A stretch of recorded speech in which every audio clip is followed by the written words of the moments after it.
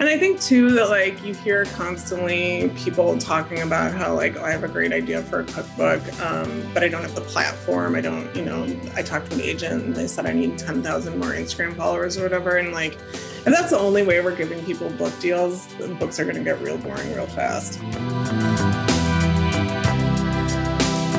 You're listening to The Taste Podcast. I'm your host, Matt Rodbard.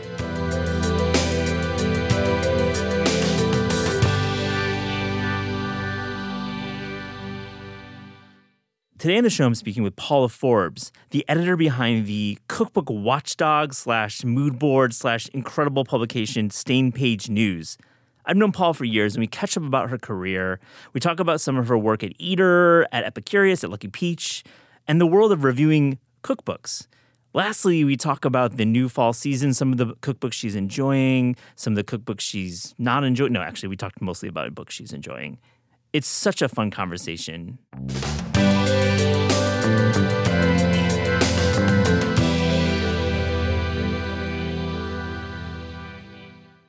Paula Forbes, welcome to the Taste Podcast. Hi, thanks for having me. This is fun. I know, it's fun. I've known you for so long, and we've never actually had a podcast episode. So let's do this. Let's do the Paula Forbes Taste Podcast episode. I want to talk about your career before we get to the busy fall season of cookbooks, which you cover on Stained Pages News. And it's one of my favorite publications that covers the cookbook industry, and we'll get into that. But I want to get into your past a bit with writing. You have worked in food media for a while, and I met you when you lived in New York. You were working at Epicurious. You worked at Eater for many years, and I want to know. And you helped launch Eat Me Daily, which was an influential early online publication. So, what was it like to work in food media in like the 2010-2014 zone? It was crazy. I mean, it was so much scrappier than it is now. Like everything, all the publications out there feel like digital publications feel so much more polished than they were at the time.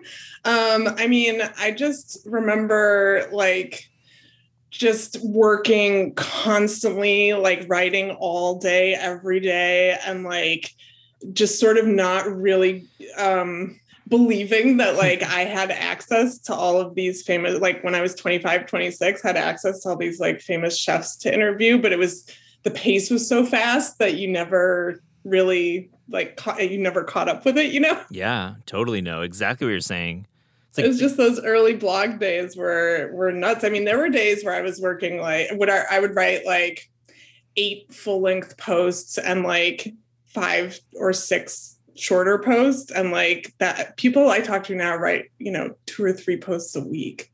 I know it's much different, and thank God there's been a change. I mean, you were running. This was at Eater. You were doing that high volume writing, right? Yeah, the high volume. But in the later days of Eat Me Daily too, we were turning out quite a bit of stuff.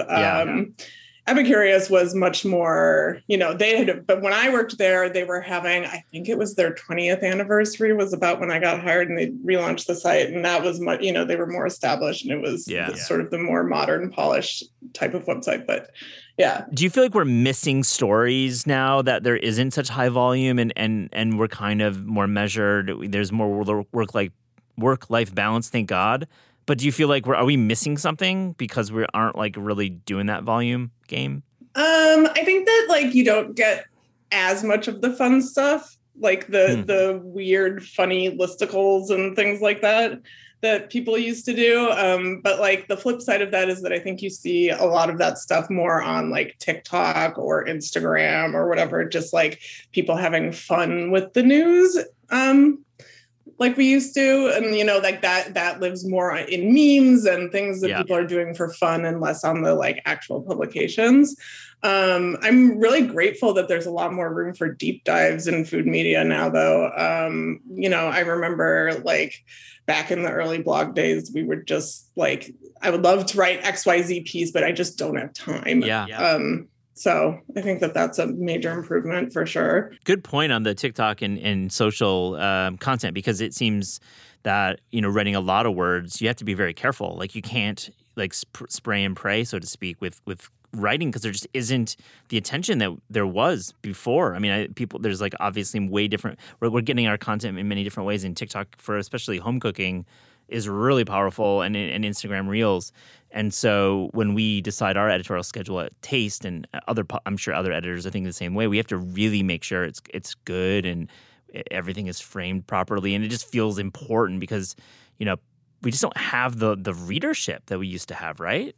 Mm-hmm. I mean, it's, there's still a fire hose. It's just the fire hose of information is somewhere else, right? It's not in your RSS. It's not people checking your website every, afternoon or whatever and expecting 8-12 stories. The fire hose is elsewhere.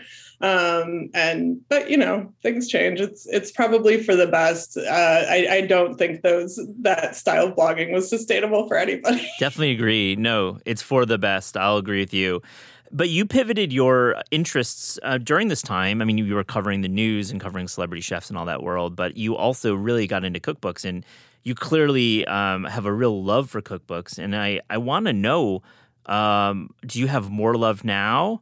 Or do you feel like you maybe had a little bit more passion back then and it's waned? I mean, I think it's different, right? Like I still surprise myself at my ability to get excited about a cookbook. Like I will still stumble upon something I haven't seen before and just like lose, an afternoon just digging into a book that showed up in the mail.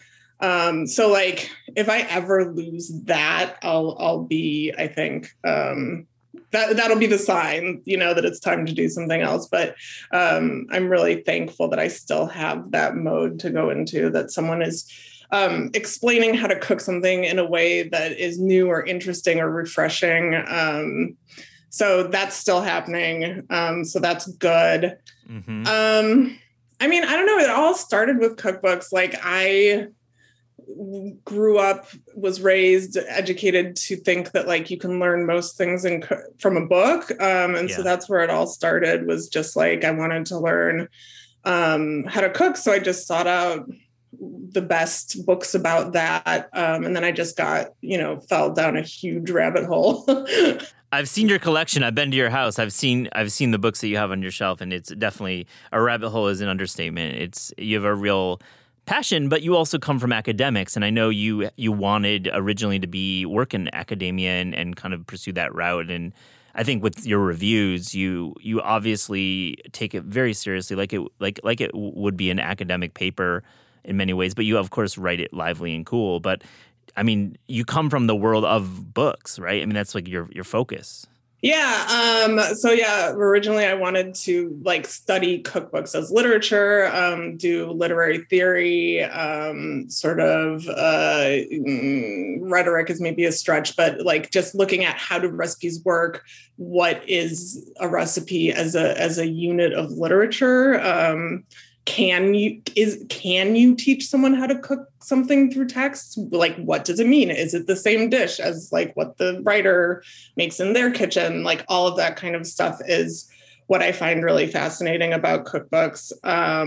Which I think sometimes like, when I write things about cookbooks, I think I'm looking at very different things than, your average home cook will. Yeah. Like I'm more interested in, are we experimenting with the format to teach someone in a different way, ideally like a more useful way or efficient way. I'm less concerned with like, is this an easy dish or, that kind of thing. Although that's important. Right. Yeah, I think that you have multiple objectives with the cookbook as a form, right? And certainly you dive into many elements in Stained Pages News, and when you're releasing your fall previews right now, and we'll get to a lot of the fall season, I want to talk to you about big and small books. But I agree with you. I think there's definitely many different ways to look at a cookbook, and many times it's not about quick and easy because the internet is here for that kind of work. And we just talked about TikTok and Reels. That's the quick and easy that's really satisfying those needs. But of course, the cookbook does much more than teaches you how to cook, right? I write cookbooks myself, and we certainly want people to cook from our books, but we feel the feedback we get from our readers is certainly not, does it work, does it not work? It's like we've taught them something, right? Right. And there's so much more to it, and that's not even until you start talking about design and photography, like that adds so much to the educational value, but also, the book itself as a objective beauty. I have a book designer who freelances for Same Page News occasionally, Frances Baca, who I'm so thrilled is writing for me because that's like, I don't have a background in design at all. Like I know what I like and I can look at a book and be like, that seems like a well-designed book. But being able to have someone who can speak to that from a point of expertise is really fascinating. I've learned a lot just from, editing her work. So I love that element of the news. Speaking of learning a lot, you covered books for Epicurious, for Lucky Peach, for Eater. You reviewed books.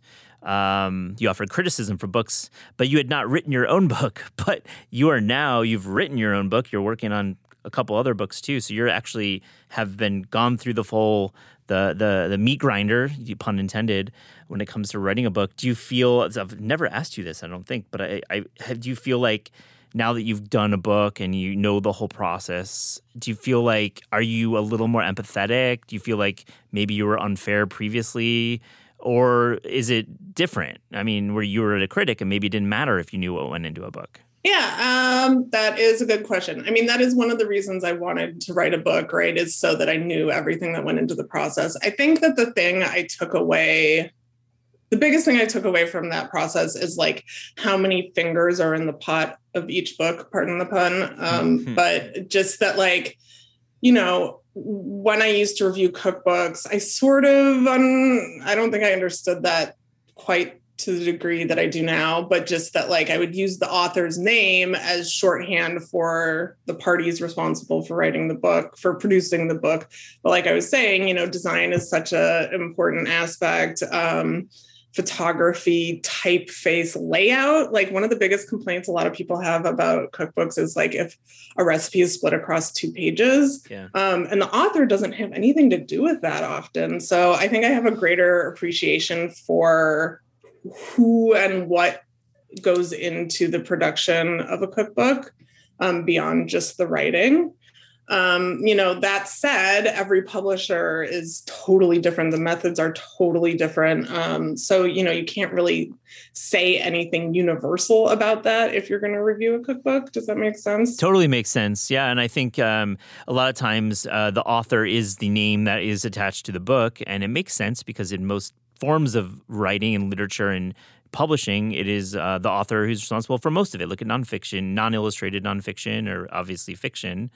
There's not many design elements in fiction, so it is truly on the back of the author. But yeah, like a lot of authors go into the process, and I talk to a lot of authors when they're working on their books. They don't know about design. They don't come from an editorial background.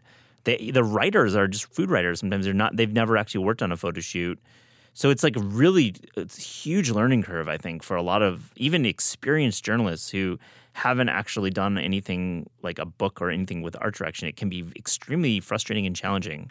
Yeah. Actually, that's what I'm doing with the rest of my days, coming up with a shot list based on a table of contents for a book that's about 2/3 written. So I'm going to live that life today. But no, I was just going to say, you asked if I thought I was like unfair or whatever. And I think that like at the end of the day, like the harshest I've ever criticized anyone is based on whether recipes work or not. And I think that's still fair. I think that like recipes should be tested thoroughly and like they need to work.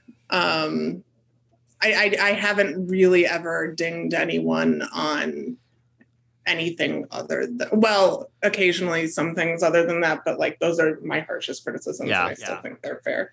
Absolutely agree with you. I think recipes should work. Oftentimes, that's the biggest focus of an author's work and time is making sure the recipes work. Fully agree. And that shot list, what's the book? I have to ask. I mean, you brought it up. What's the book you're working on? This hasn't really been announced yet. I'm working on a book with Steve McHugh in San Antonio. It's I can't tell you tons about it, but it's about like how to cook with preserved foods.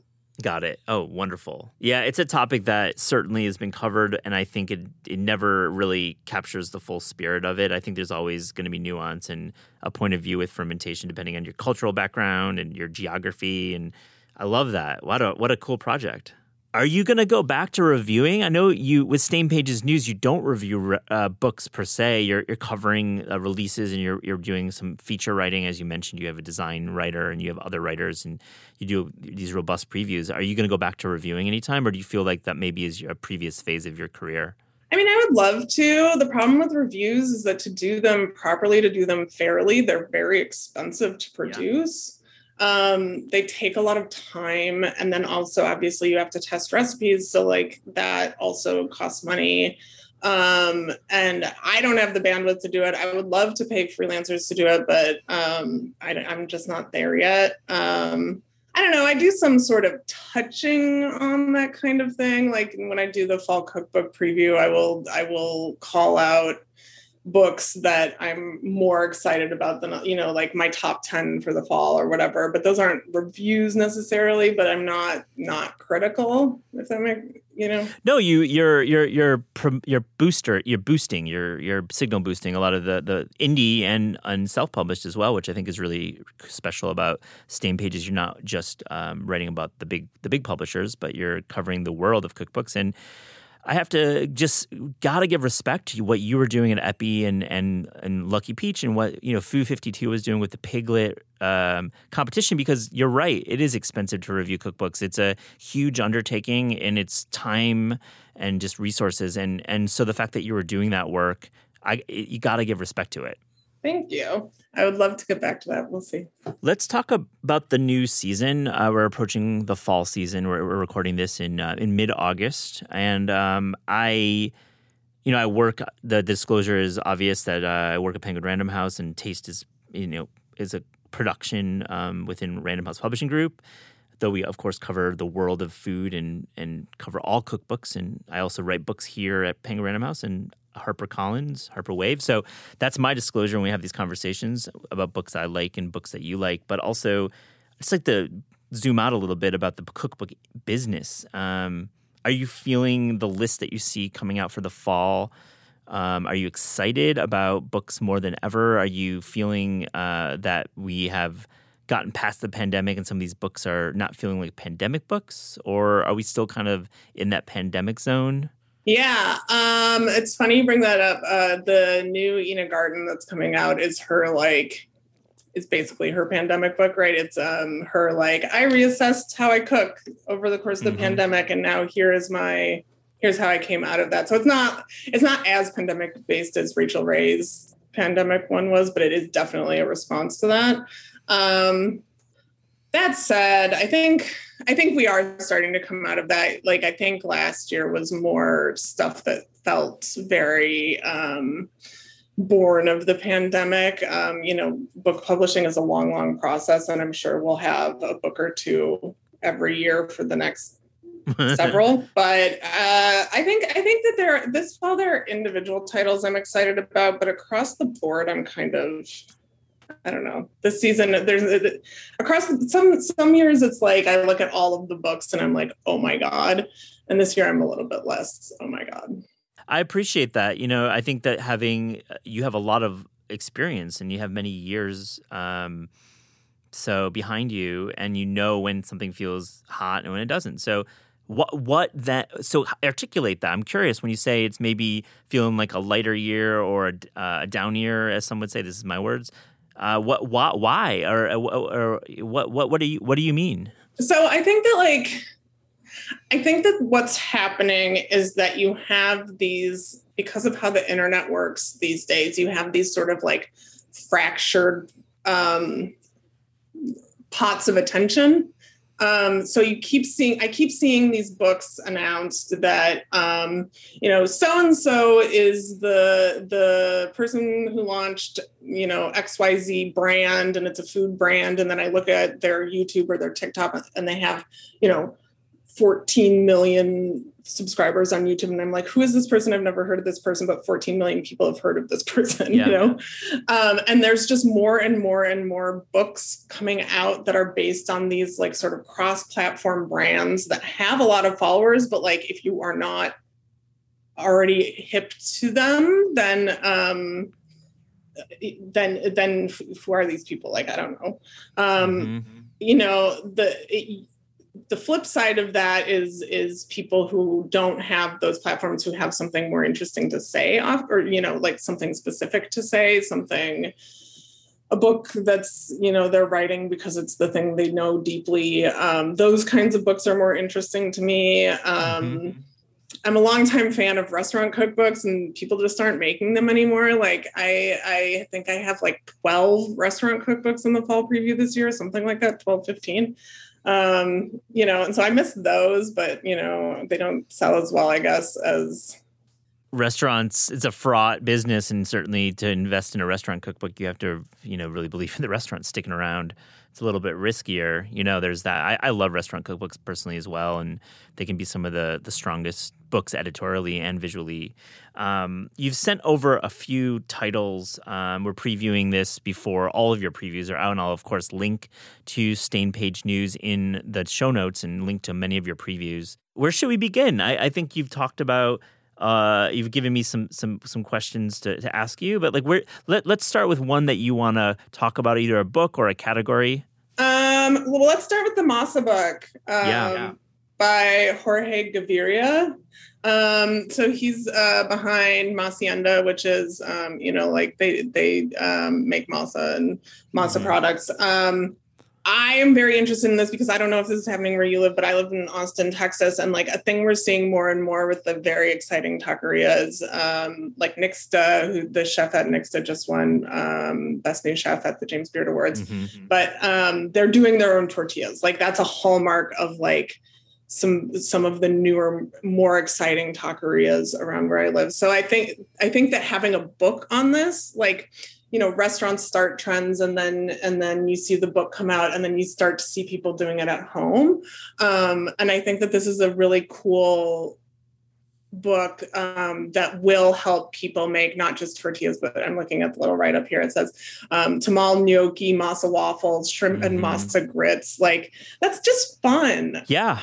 I think it's really cool that you could go seek out masa harina in your neighborhood. Either if you live in a big city or small, you could probably find fresh masa, or you could buy, instant masa as well, and make these recipes and really think about projects and like making your own pressed tortillas. Talk about a fun weekend project. Yeah, for sure. And I think also hopefully, it opens a door for more taquerias to do it too, if, they're maybe not familiar with the process of making their own masa and all that. Yeah. So anyway, books that open doors like that are always going to excite me. 100%. One author that does open doors and has been for a while is Olia Hercules. And I think you've mentioned there's a new Olia Hercules book out. Olia Hercules, talk about her importance in the food writing world right now. Yeah, so Olia Hercules is, she was born in Ukraine and lives in London, and her previous books have all been about Ukrainian food. And obviously right now, Ukraine is a big topic. And she has become like very outspoken against the Russian invasion of Ukraine and, kind of a leader in talking about that online and in, media and stuff like that. So that's why I think it's really interesting that the book that she's coming out with this fall is called Home Food. And it's her first book that's not exclusively about Ukraine.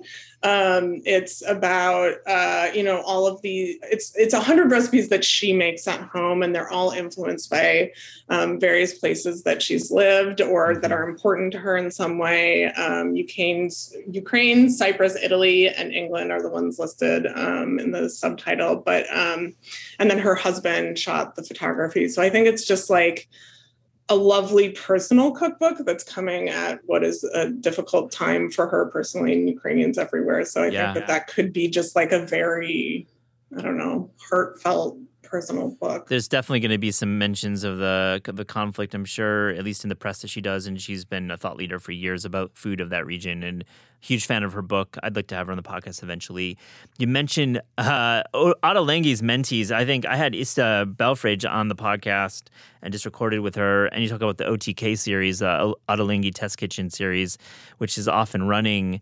It seems like there are many individuals stepping out of Yodam's shadow and doing their own thing. Yeah. I think it's really interesting. And I think it's great that he's like using his name and his, clout as a cookbook author to kind of introduce these names. And, you know, so you said Sammy Tamimi did the Palestine book 3 years ago.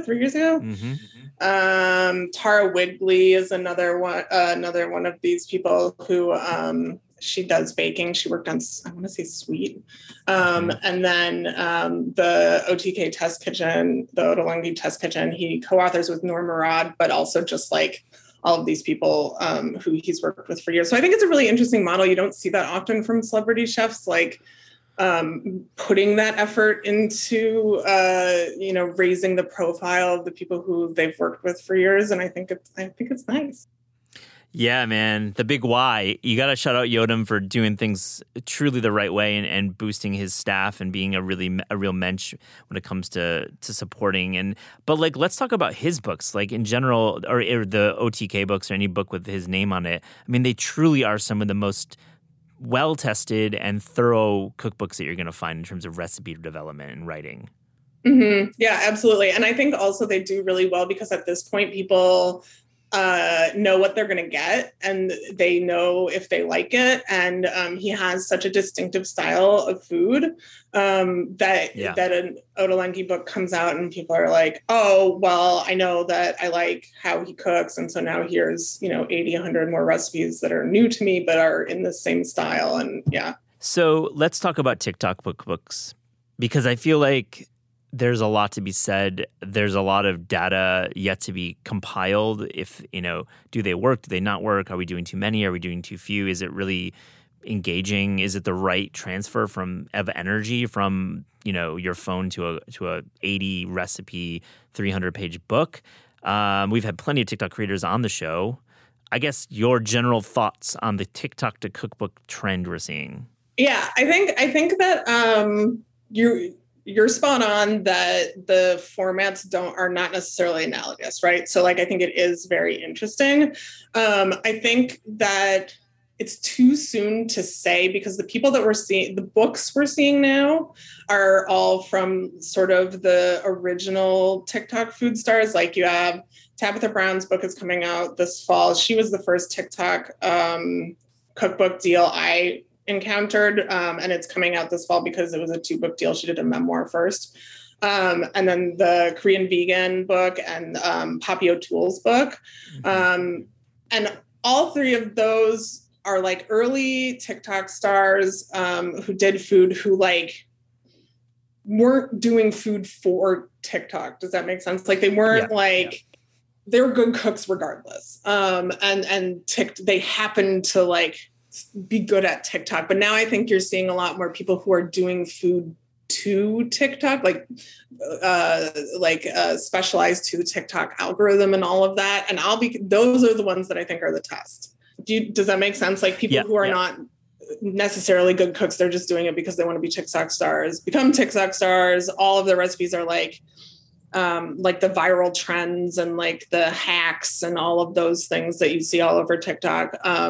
And I think we haven't seen enough of those come out, and that'll be the test of whether it works or not. But I think that like for people like Tabitha Brown and Poppy O'Toole, like those totally make sense to me that they would write awesome cookbooks. Oh yeah, definitely. And like the Korean vegan book, I fully agree that wasn't a TikTok book. I mean, never was. I mean, she had a huge YouTube following, but also it was such a book that was singular to her story, and she happened to have a lot of TikTok fans, but she certainly wrote that book. Yeah, that's my take too. I think it's really too early to tell, and I wouldn't ever want to make a judgment call, but I think it will be very interesting to see if the TikTok first creators, those cookbooks will start, you know, seeing some heat. You talk about a lot of anniversary books are coming out, meaning like 30-year anniversaries. Do we have an appetite for these anniversary books, and what's coming out? I don't know. I think it's interesting. Okay, so the 3 big books is Crescent Dragonwagon's Dairy Hollow House Soup and Bread has a 30th anniversary book coming out. If you're unfamiliar with Crescent Dragonwagon, you should get familiar because she is a character. She's just like a super prolific author. She writes like not just cookbooks, she writes novels, she writes like everything. But like I love her cookbooks because the recipes are always written like very generous and like I don't know, they just like leave space for you to mess up or like tell you what to look out for and use more words to like make sure that you're staying with her through the recipe. So I think that that's why that has staying power and needs a reissue. Marcella Hazan's Essentials of Classic Italian Cooking is coming out. Again, being reissued. Obviously, that's, you know, an all-timer. It has a new foreword by Lydia Bastianich. As featured on The Bear, totally in the cookbook stack, and Carmi's cookbook stack. I know. We should do a whole podcast on Carmi's cookbook stack. Yeah, that's great.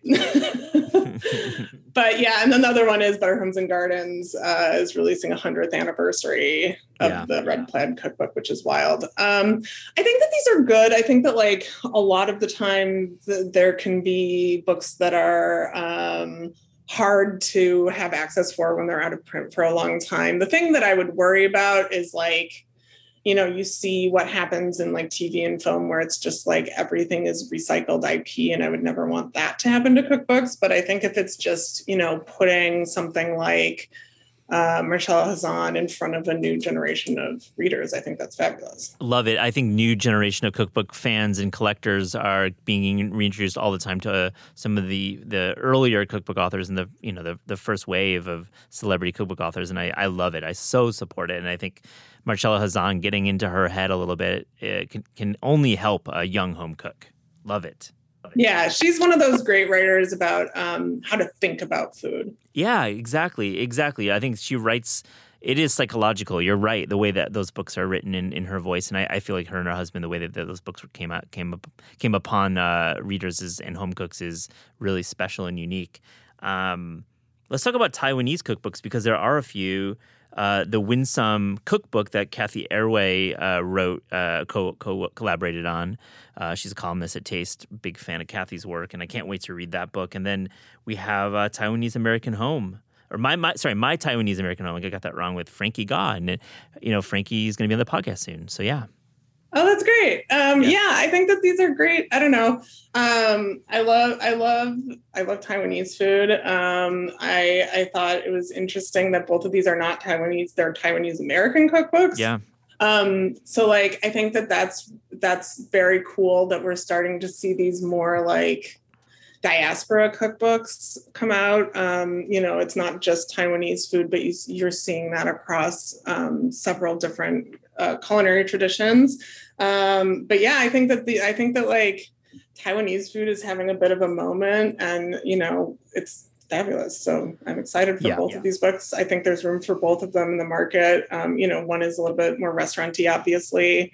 The other one's a little bit more home cook oriented, but I think they both look really fun. Have you gotten your hands on any advances of these, any big celebrity chef books, any of the big names that we may, you mentioned Ina, you mentioned, the big multi book authors that we see come out every couple years. Are you excited about any of these, or is it too early to say? Yeah, I'm excited about Ina Garten's book. I'm really excited about Melissa Clark's Dinner in One, yeah. Yeah, just like she's another one of those people like Ottolenghi who like people know her food, they love her food, and like a book comes out, it's just like a no-brainer, they're going to buy it. But I also think this one could be just like there might be more interest in it because people love one pot cooking. So I think, or like one dish dinners and things like that. So I think that that's good. Melissa is great. She's on the show soon, and I really love this book. I love Dinner, her 2017 book. It was one of my favorite cookbooks of the last decade. And Melissa Clark book is truly singular, and they always are written so they're compact, but they seriously work, and they seriously get to the root of the recipe and the root of the idea quickly, which I love about her. Mm-hmm. That's a really good way to put it. I think it's just how people cook. It's her recipes are how people cook, but they're just, a little bit better. Absolutely. So let's talk about, generally speaking, are you seeing any gaps in cookbook publishing right now? Are you seeing any topics? I love asking this question to cookbook store owners and retail folks, but I want to ask you, like, are you seeing anything that our market is needs? Yeah. So I mean, the market needs. Yeah, maybe not the most articulate question, but like maybe it's more like your own interests. I guess that I use the market needs as like something that you would ask a retail channel because they clearly get requests all the time, but you don't necessarily do that. So I'll rephrase and just say something that you personally that you think it would be great to see editorially that you maybe haven't seen. Yeah. So with my cookbook critic hat on, I will say I would just love to see people doing weirder stuff. Shorter, like I think shorter, more experimental books could be really fun. Books that are not like that don't take the form of the recipe so formally, so like rigid. Just like artsy, weird books I'd love to see. The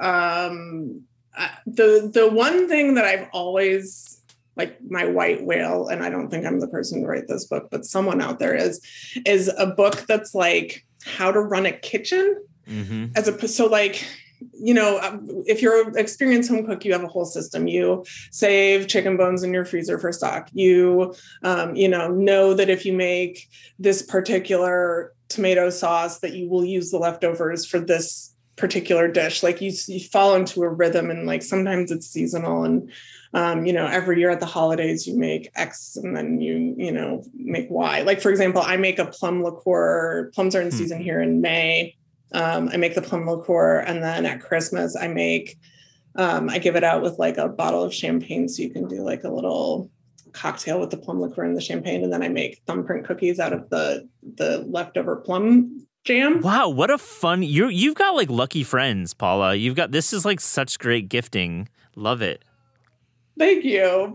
But anyway, my point is that like I would love a book that was how to run a kitchen. That's like, instead of individual recipes, it would have individual recipes, but like think of the whole book as a recipe for like your kitchen instead of like for kitchen management. And I haven't seen that cracked. I mean, I've seen a couple of attempts, and like often cookbooks will have a chapter dedicated to sort of this idea.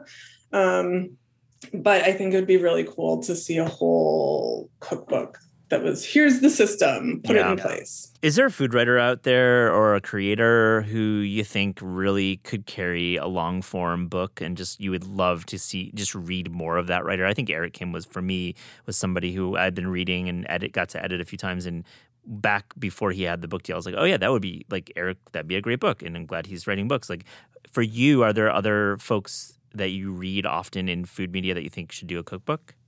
Yeah, for sure. The easy answer that comes to mind is Soleil Ho.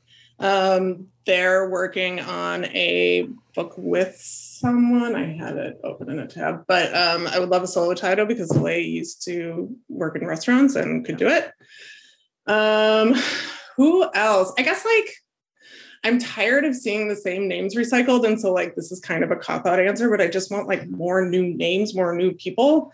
I'm trying to think. Eric is a good answer to that too. Yeah, I think you're right. I think you definitely want to see fresh names. And I think it's great that the editors for all the publishers, both indie and majors, are actively, I talk to editors all the time, and they're actively reaching out to young writers. They're reading the pages of Taste and seeing young names on their bylines and hopefully reaching out. I agree with you. It's really exciting when you can make that connection between a young writer and an editor.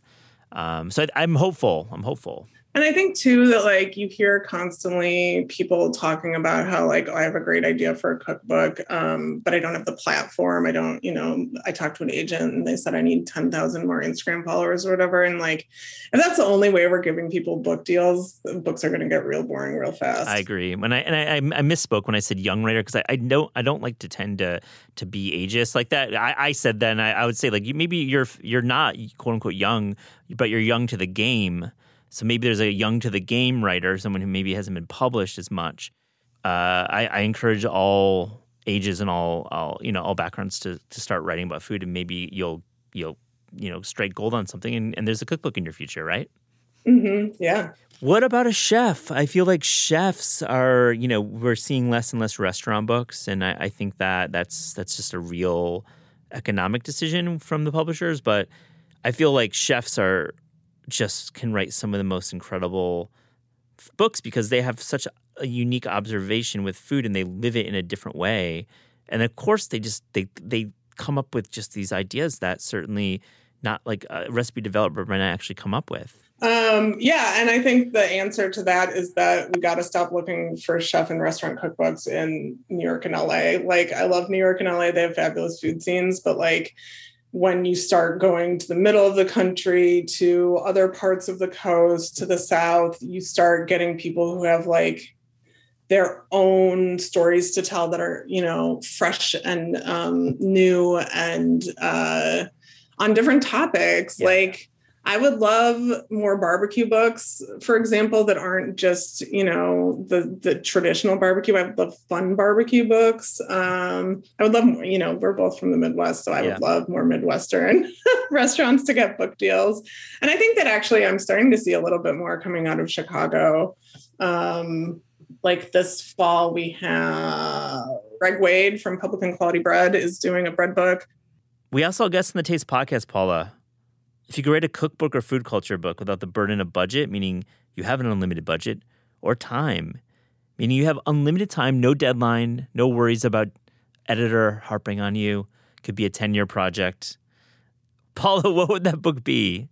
Okay, so the first thing that comes to mind is my partner Raphael is from Brussels originally, and there aren't really any good, there are a few, but not like huge Bible tomes on Belgian cooking, Belgian food.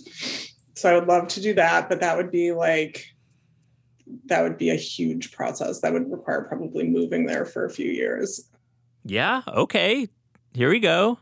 But it's not that. And it's, you know, the same thing as in France or, you know, any other country in Europe where every small town has their own pastry specialties and like their own, sauces they put on steak and all of the things. Well, so. Brussels, they just, Belgium, you just people pay more for food, right? People just covet it more. Yeah, I think that there is an attention to quality there that is really important to the food for sure. Yeah. Mm-hmm. The second book is weird. Okay, so I started thinking a lot about the idea of fictional cuisines at one point. Like, what would a fictional cookbook look like?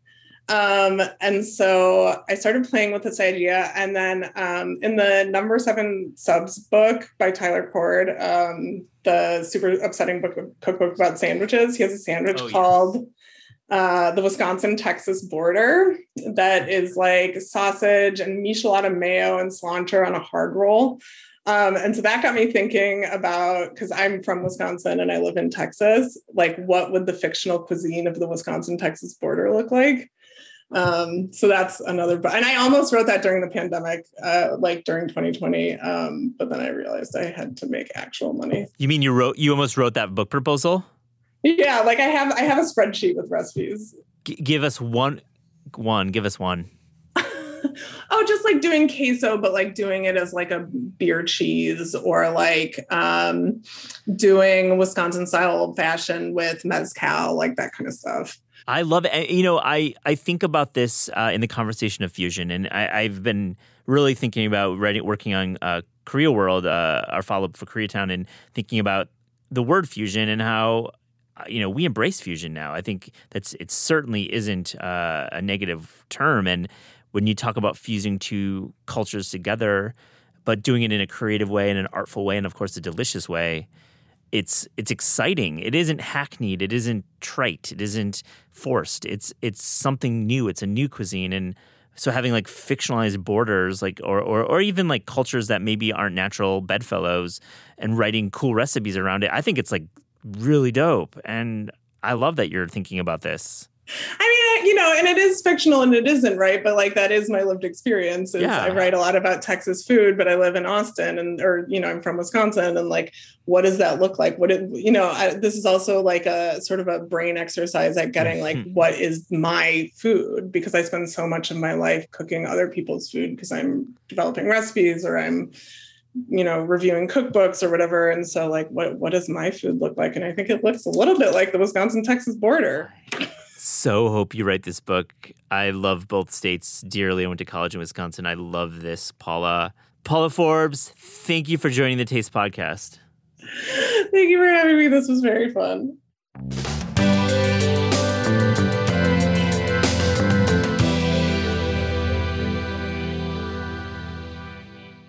Tanya Holland, welcome to the Taste Podcast. Thank you. It's great to be here. I'm really excited to talk about California Soul, and I've had a chance to read through it, and I have a physical copy, and I'm just absolutely, the photography is wonderful, and the reportage and the reporting you did, it's stunning. Thank you so much. I am really proud of it, and it's a result of a great team. Aubrey Pick, the photographer, just did a great job with the people and the place and the feeling that I wanted. The design team captured the colors. I had some writers assist me in producing the content as well, editors and literary agent. It just really, everything was in sync on this book. Yeah, I could just tell that the story is personal. It's your story, and we'll get into your journey from New York over to the West Coast. But you also are highlighting farmers and makers and producers and cowboys and all sorts of individuals in California. How did you cast all the characters in the book that you profile? Well, yeah, you're right to your first point. This is my most personal cookbook. This is my third cookbook. The first one was really kind of take off from the show I was doing on the Food Network. The second one was all about the restaurant and that community.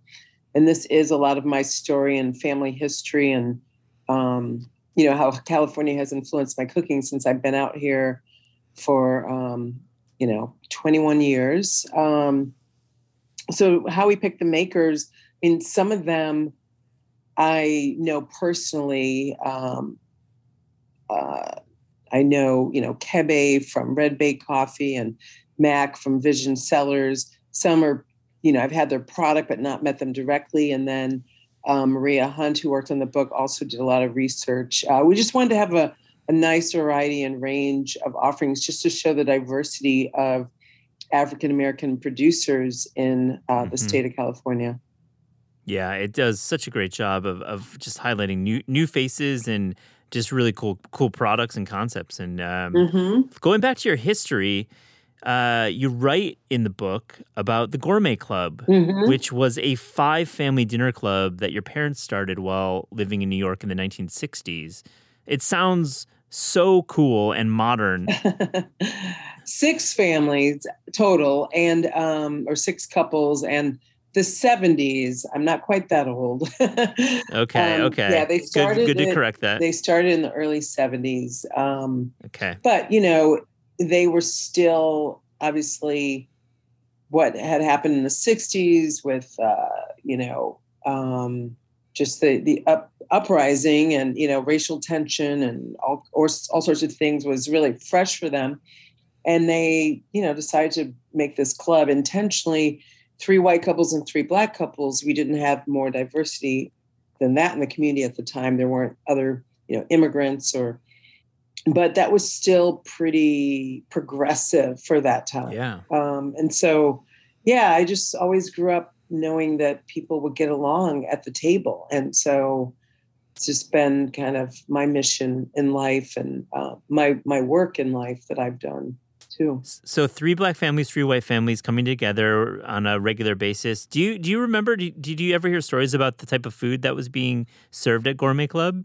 Yeah, I mean, I was often there when my parents hosted because I was the only child. And so they didn't, get a babysitter. And that was my dinner for the night. So I grew up eating, such a diverse repertoire of food and flavors that it just seemed, kind of normal to me. And I guess has always left me, my palate has been very open and diverse. I actually cook more like this cookbook than the last one, which was based on the restaurant, because the restaurant creates a little bit of limitations because you are just cooking for the public and the public palate. And, it was a concept of soul food that was very rooted in traditions.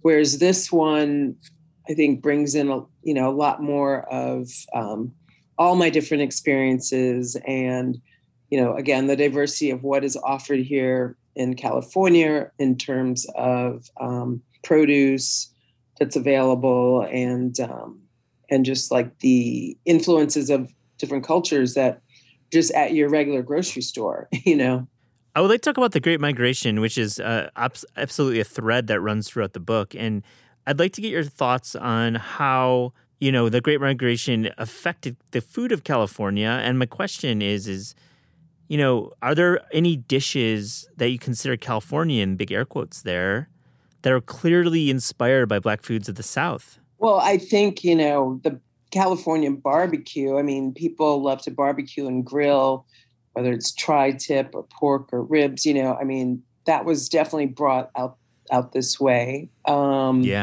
Yeah, just like some of the seafood flavors and dishes. And, a lot of it hasn't been commercialized, it kind of stays within the communities that are, predominantly Black or that were. But I know that, my maternal great aunts and uncles who came out here, I mean, they were making gumbo out here with ingredients, that they brought. They might have to, bring in the filet powder from Louisiana, but, okra grows well out here, and probably more was planted because, the African-American populations, because the only other, besides Africa and India, you don't really see okra in a lot of other cuisines. Yeah, absolutely. And I think that, to your point, barbecue is a food that there's a real Southern California barbecue style, I feel. Mm-hmm. And, we just did the Bloodsoes book. We talked about that book on the Pages of Taste, and cool book there. But, I was introduced to Southern California barbecue through watching Snoop Dogg, watching Doggy Style videos in 1993, and just like, wow, there's a lot of barbecue happening. This looks amazing. You can just smell it while looking at the videos. So let's talk about Southern California barbecue. Is there like a style that you can articulate? Let me think. When I think of it, it's funny because when I got out here, I realized a lot of people refer to barbecue, but it's really like they're grilling. There's like the difference between the adjective and the noun. They're just like they're grilling, and they're like, oh, I'm going to a barbecue. Oh, it's a barbecue. But and you can make delicious meats over like a grill in a short period of time. But then when you think about the really like the slow cooked, wood smoked. When I got here, everyone's like, you have to go to Everett Jones and Casey, and there was a history of just down San Pablo Avenue in Oakland, like all these different Flint's barbecue joints that, people had a lot of nostalgia around. And I think a, tomatoey red sauce, and, could be because tomatoes grow really well in California, and there's a lot of tomato product out here. Really a more of a balance between sweet and savory. Definitely not as many dry rubs as Texas or Kansas, and definitely not as vinegary and mustardy as, parts of Tennessee and North Carolina, but, still like really good. So that's kind of what I saw. When I had my barbecue restaurant, I kind of did it Tanya style and did like a little bit of everything. But I noticed that the Californians tend to be very like sort of a rich tomato sauce oriented. Sounds so delicious. I love it. Yeah. How did you end up in California, in Oakland from New York City? How did you end up there? Wow. Well, I had really tried to and thought of moving to California a few times in the past for different reasons, not even, as a restaurant person. So it's kind of had been on my radar. And then, I love wine and wine country, and I wanted to explore that area more. And then I had some friends who lived here. I wasn't finding opportunities that I wanted in New York. And I just thought, okay, let me just go try something new. I've moved many times during my career for new opportunities. But when I got out here, I really felt at home, which is, how the title kind of has, it's not just California's soul as in soul food, but like my soul. Like I really feel like I found myself out here. I found my people and my, sense of belonging and place. So yeah, that, I'd already decided to move prior to 9/11. I was in New York for 9/11. But, obviously it kind of made the decision to move a little bit more poignant. Yeah, it's been a good move. It's just been a great move. My parents met out here, I think I mentioned, and, I had great aunts and uncles living out here. So it was definitely part of my heritage that, I grew up kind of focused on Virginia and Louisiana, but this just makes so much more sense for me, especially being entrepreneurial and pioneering. What was Oakland like in 2001? I think we write and talk about Oakland in the modern times, and absolutely one of the best food cities in the country. I mean, just so vibrant. But back then, what was it like in 2001? Yeah, so I didn't get here. I was in San Francisco 2001, and then I came to Oakland. Actually Alameda in 2002, but traveling through Oakland to get to work, and I was like, wow, this is an interesting place. Look at all these amazing, historical buildings. And, having lived in New York City in the late 80s and seeing like the transformation to Brooklyn and all that, I was like, this city has so much potential. But it was literally like sagebrush, like we're rolling down the streets. Like it was empty, and it was sketchy. It was probably dangerous, but again, having lived in New York City, I wasn't like, I knew how to like watch out for myself. You had 1980s energy, New York energy. It did. Yeah. But what I noticed, there was like, for eateries, it was either mom and pop or, low end, ethnic cuisine, or there was some established, like, Beowulf and Oliveto were here.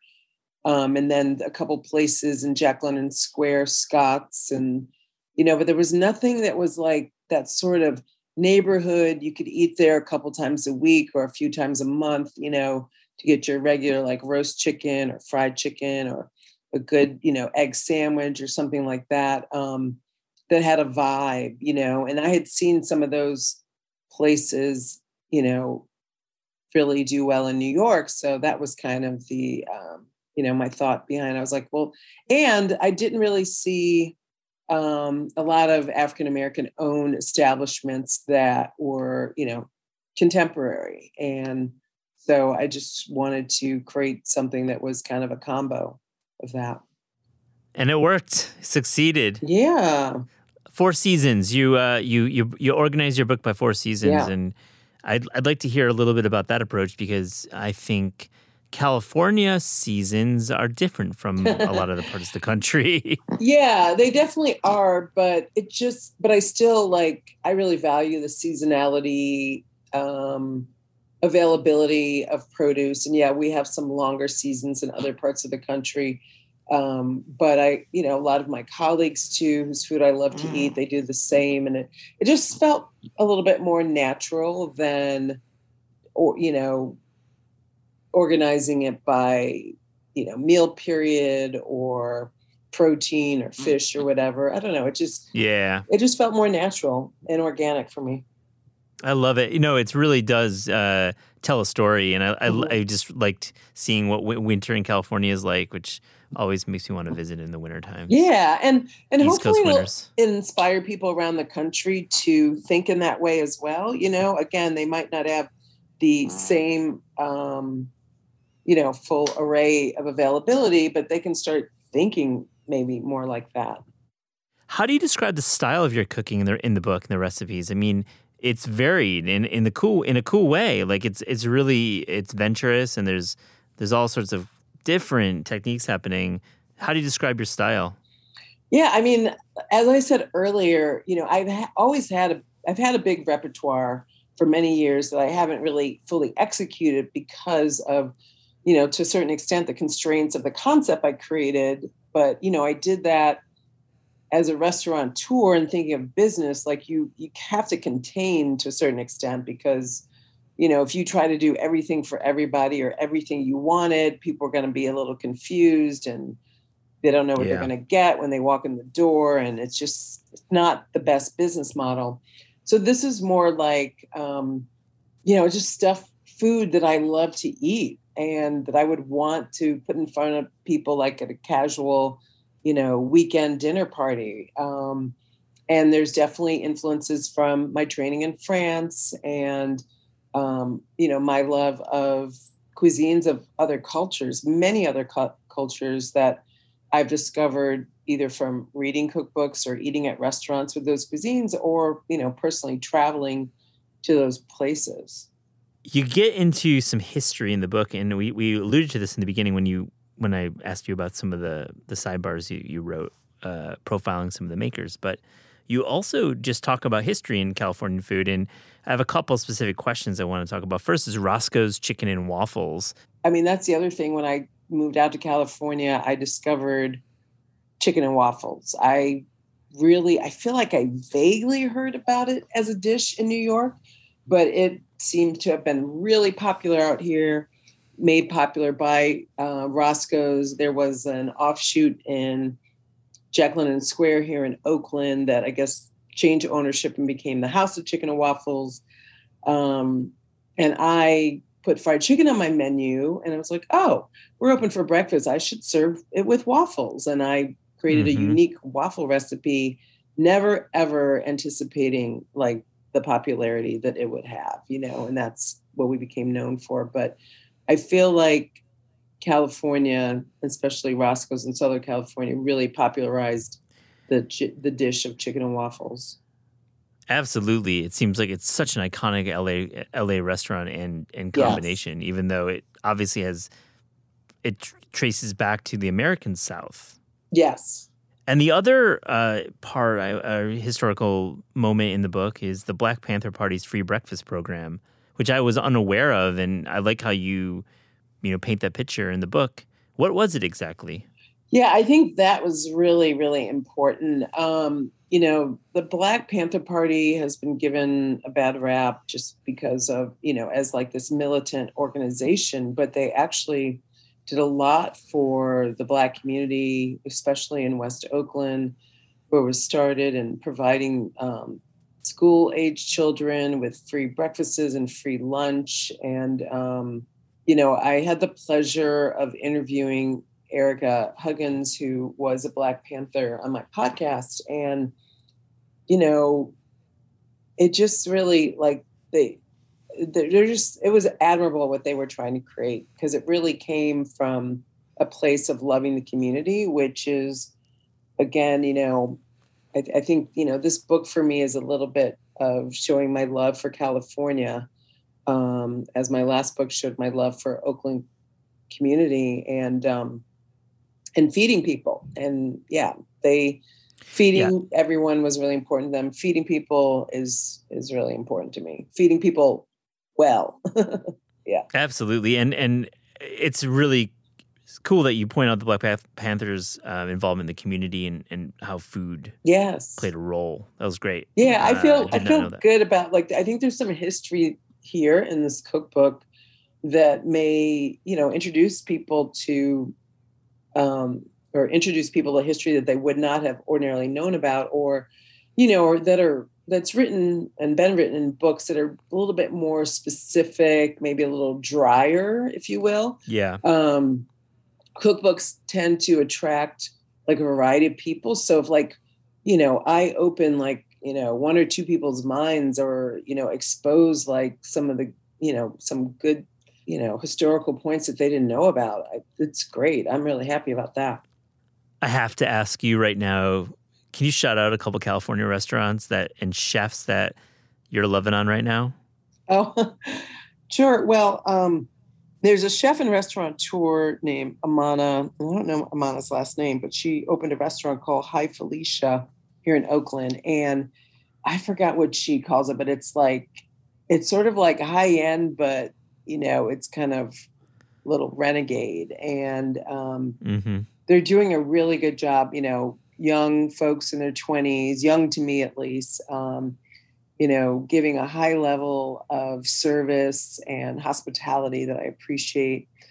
So I think they're doing a great job. And that's what's coming to mind right now. Top of mind right now. Yeah. Okay.